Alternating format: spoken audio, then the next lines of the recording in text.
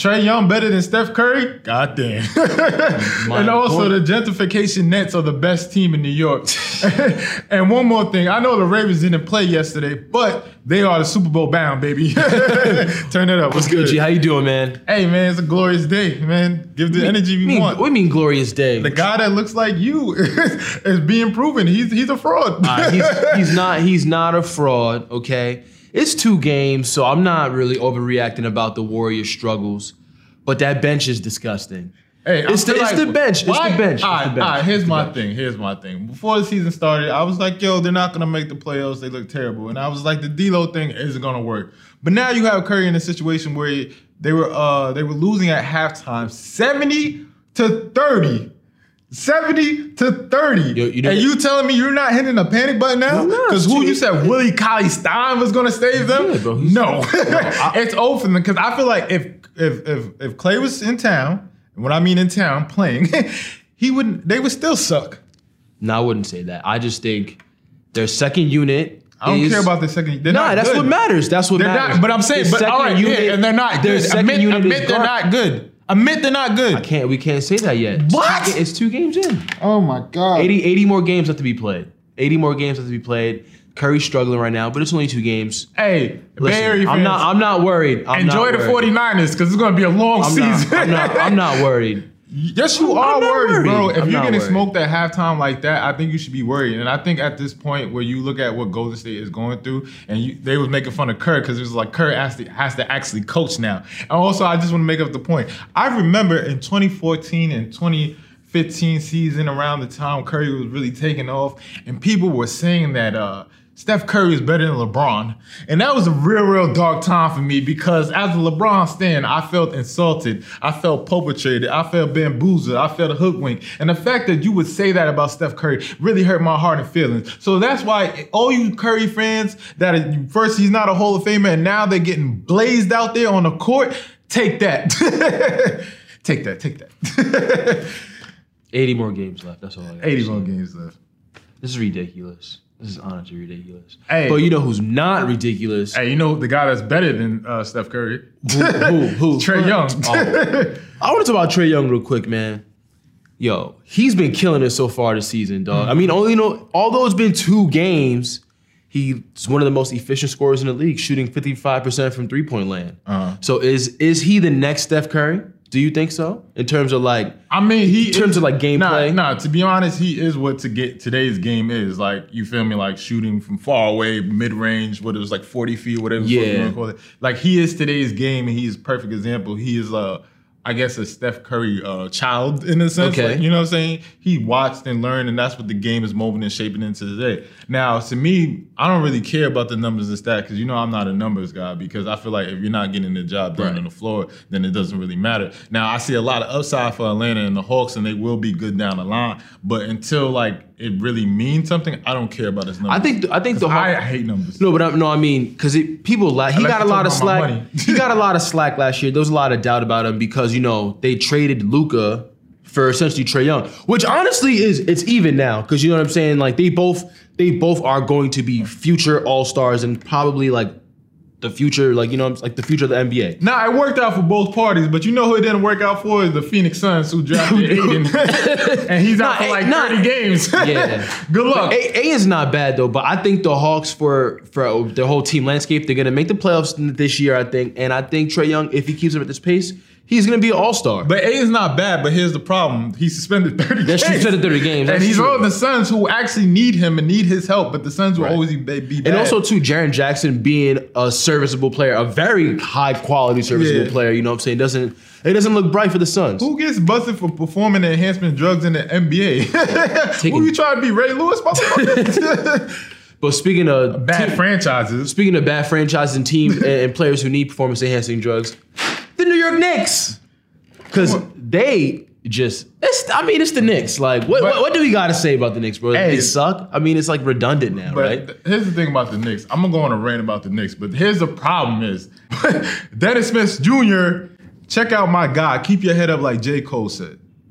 Crowd still booing Smith Jr., man. He's shooting for futility. He is really struggling. And the offense is the part, that's his game. He's never been a strong defender. And the chant of "We want Frank" is starting here at the Garden. That's tough for a young man. Yikes. Yikes. Listen. Nah. Here's my thing about the New York fan base and the New York Knicks.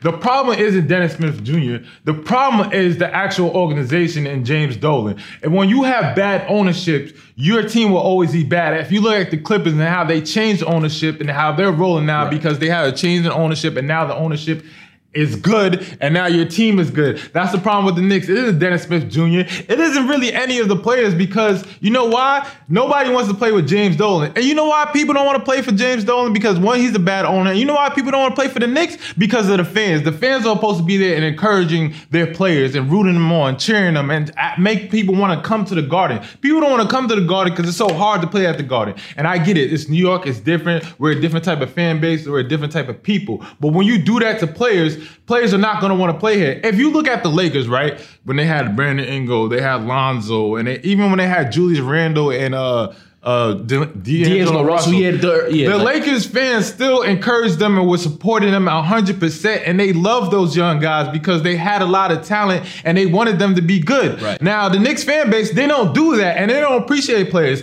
Dennis Smith is not going to be in the Knicks for long, right? And when he goes to another team and he's fucking excelling at a high fucking rate, you're going to be sick and you're going to be wondering why, because you guys don't appreciate the young talent that you have that can develop into something special. I think it's also the system too. I just think Dennis Smith Jr. doesn't flourish in that system that David Fizdale has for him, because I think he's not pretty much like your typical point guard where he has to like facilitate and run the offense. Yeah. I think he's like a scoring type, you know what I'm saying, point guard that can like just score off the bench, because obviously he's not that strong of a defender. Yeah. We already know this coming in. We already knew this coming into the league for him anyway, that he's not the strongest defensive player. But you got to put him into a position to where he can succeed. And maybe Frank starting at the point guard spot is where the Knicks can succeed at. Because you know what I'm saying, although Frank is a little suspect on offense, what can Frank do? He can defend, exactly. And that's something that Dennis Smith Jr. can't do, or he needs to work on. So I think it's coaching. I think Fizdale needs to figure out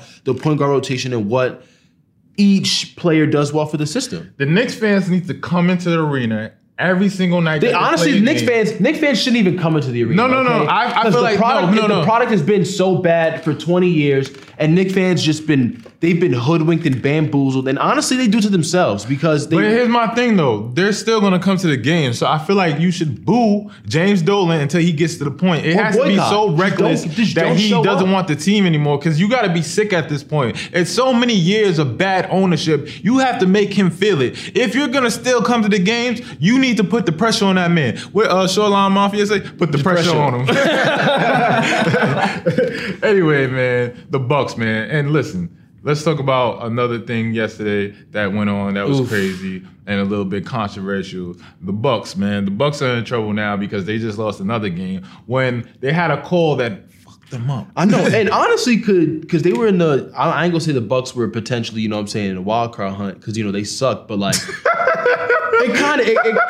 it kind of completely fucked their season up. Yeah, it's over now. And I had enough of Jameis. I have seen enough. He is not good. I don't know what he's doing out there. You got the He has two. All right.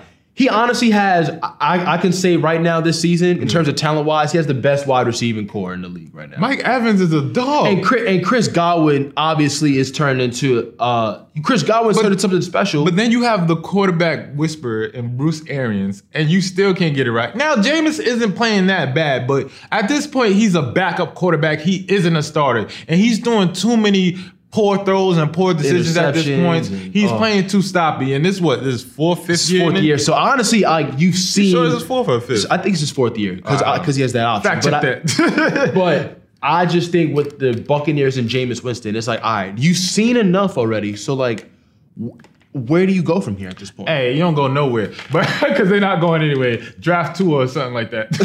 Tank for Tua? Yeah. How many teams are tanking for Tua? But but we didn't talk about the point ahead. The Bucks field goal, They faked the field goal. Who did they play? Who the Titans? No, they played the Titans. They're not even a real team. So the Titans faked the field goal. They went for it, and their punter or their holder got blasted yesterday, and he fumbled, and then the Bucks picked it up and ran it to the house. Now, here's the problem with that. That it was an actual touchdown, but my problem is what should the NFL do about this situation? Because a lot of times this happens so often. I feel like the refs shouldn't blow the whistle at all. They see the ball come out, but then again, you have that situation when the ref blows the ball when he feels like you're down. Or like there's safety issues because obviously they're obviously but that cost them the game. Yeah, but that cost them the game because that was at I believe almost close to the 2-minute warning in the fourth quarter. So obviously that's a momentum shifting play. Yeah, but. That was just honestly ridiculous. Like I think you should be able to review like every play is reviewed, right? Every touchdown's reviewed. So yeah, but you can't review it if you if you blow the whistle, right? You can't review that because they set it down, so the play is dead. But at the same time, the play wasn't dead because that should be a touchdown. So I feel like they should just play through it. And what the NFL has been doing lately, they've been letting players play through fumbles, and they would go back and review it because it counts as like a turnover and things like that. So and then it's a scoring play, so it's automatically reviewed. Yeah. So they shouldn't even blow the whistle dead. They should just let them play. Do you think the NFL, like the rules committee, they should like kind of like review inverted whistles? Do you think that should be the new thing for next season? I mean, I don't know. You can't stop that. Anyway, let's stop somebody else. Kyle Allen, let's stop it. Yo, the TL lied to me. Stop the cat. Stop the cat. Stop the cat. Stop the cat. Yo, y'all lied to me, man. Y'all lied to me. You know what I'm saying? No. Y'all lied to me. You was the one lying. Listen. I was a believer in the Kyle Allen hype. Oh, I was because I seen. You know what I'm saying? He was managing the game well and the offense was flowing. Maybe it was Christian McCaffrey just doing his damn thing. It's over for that play 60 quarterback. but are the 49ers that good though? No, has it like solidified them as Super Bowl contenders? No, they're going to the Super Bowl. Okay. That's a fact. Listen, they have the best defense, I feel like, in the league. Everybody says the Patriots, but the Patriots haven't played anybody. Like, literally, they haven't played anybody. The San Francisco 49ers are going into people's, I think they were home, but they're going into people's homes and terrorizing their fans and terrorizing everybody because they terrorized Kyle Allen, and he threw 3 picks yesterday. And that just shows you. After throwing none against the real. First of all, is Nick Bosa better than Joey Bosa? Woo! Hey, listen. Hey, they get off. I don't know what's good. I don't know what's good with the Bosa jeans, man. Because they got another one coming up too. He's probably gonna be just as good. It's that MAGA belief. Shit different. But yeah, man, Kim, suit up, baby. You're back. It's coming. It's lit. They try to front of you, baby. But I want to talk about the 49ers though. I think that they could go to the Super Bowl. I mean, them and the Packers have solidified themselves as 2 of the best teams in the NFC right now. But the 49ers have the most fundamental game in terms of like their run game because obviously they do it by committee because you got Tevin Coleman, you got Breida, and you got Wilson Jr. And plus they added Emmanuel Sanders, who Jimmy G needed a star receiver to, in that offense. So it's possible. Hey, turn that up. All I'm going to say is this. This is obviously going to be a given. Those 2 guys, Matt LaFleur and Kyle Shanahan, going to be obviously frontrunners for Coach of the Year. So who would you say is Coach of the Year? Because, I mean, they both had the same semantics, new offense, new system. Coach of the Year will be Andy Reid. Andy Reid? Yeah. Okay. Because what he did with Matt Moore last night was phenomenal. Yeah, even though they lost. Even though they lost. If you get Matt Moore to do that, I'm a believer. I got Kyle Shanahan as my Coach of the Year. If that's fair enough. That's fair. Because he was the Atlanta Falcons before he left. Because Dan Quinn, it wasn't. Falcons fans. Obviously you. Anyway, let's talk about something more important. NCAA football rankings? It's not really that important. It's not that important. I mean, it's the first ranking before the CFP rankings come out, and it's a new man in town, a new sheriff in town, and that is the LSU Tigers, man. They finally have an offense. They finally have they finally got a quarterback. Joe Burrow.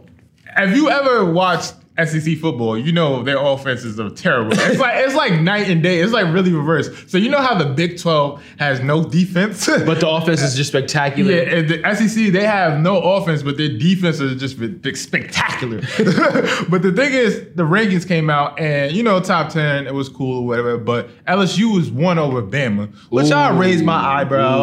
I did the rock eyebrow. I can't do it right now, but I had some problems with that because I'm like, they're not better than Alabama. And then I was thinking about it like, yo, they haven't beat Alabama in quite some time now. Right. And then they're going to have that test of actually facing they got to play them this year, obviously, because they're in the same subdivision in the conference. Yeah, and every time Alabama, when the LSU thinks they're hot, Alabama cools them down. So if you look at this ranking now, but then I look at the actual strength of schedule and who they played. And LSU beat Florida, and they beat Auburn recently, just past weekend, by 3 points. But if you look at Alabama, I looked at their schedule, and they kind of didn't play anybody. Yeah. So, but at the same time, they just smoked Arkansas with their backup quarterback, and then Arkansas stinks. Yeah. But at the same time, they did. It's still a conference. It's still a conference win. Yeah, but I think that they're actually setting them up for like a head-to-head. I mean, because obviously LSU and Bama always play each other. That's an annual matchup because they're in the same subdivision. But I got the argument. My argument was this when I saw the new rankings.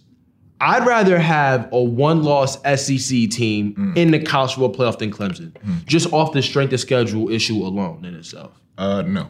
No, because I mean, obviously we know Clemson. We know Clemson is, you know, they're the defending champs and they have the offense and they got the talent. I'm not saying they passed the eye test on what a team is, but I just think if whoever you can make that argument because you have to give people the benefit of the doubt, especially when they've been a championship team before twice, right? At this point now, and they've been to the national championship 3 times in these last 5 years, whatever the case may be. So you know how good they are. You know how elite they are. I just think that ACC is so bad that they get bored with their competition and they're playing to their competition. When they actually play teams outside of that match to the level, they'll turn that up a bit. But the ACC is so bad, and you can't do nothing about that. But you know Clemson is legit before they have the proven track record instead of like those teams like Notre Dame when they get out here. They always shit the bed. Yeah, you know what I'm saying? So at the end of the day, like, don't do that to Clemson. Clemson's legit.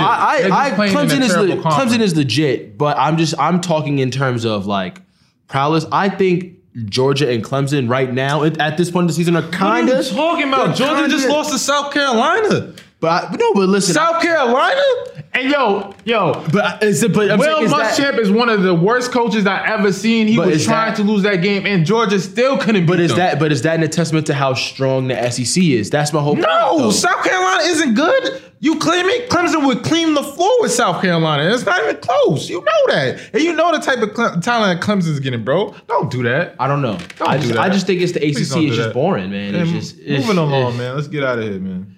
This is our last topic. God damn. That was it. Fuck you, Herb. I'm J Bobby. And I'm Rios. And J Bobby and Rios ain't nothing to fuck with. Overtime. Like and subscribe. Yeah.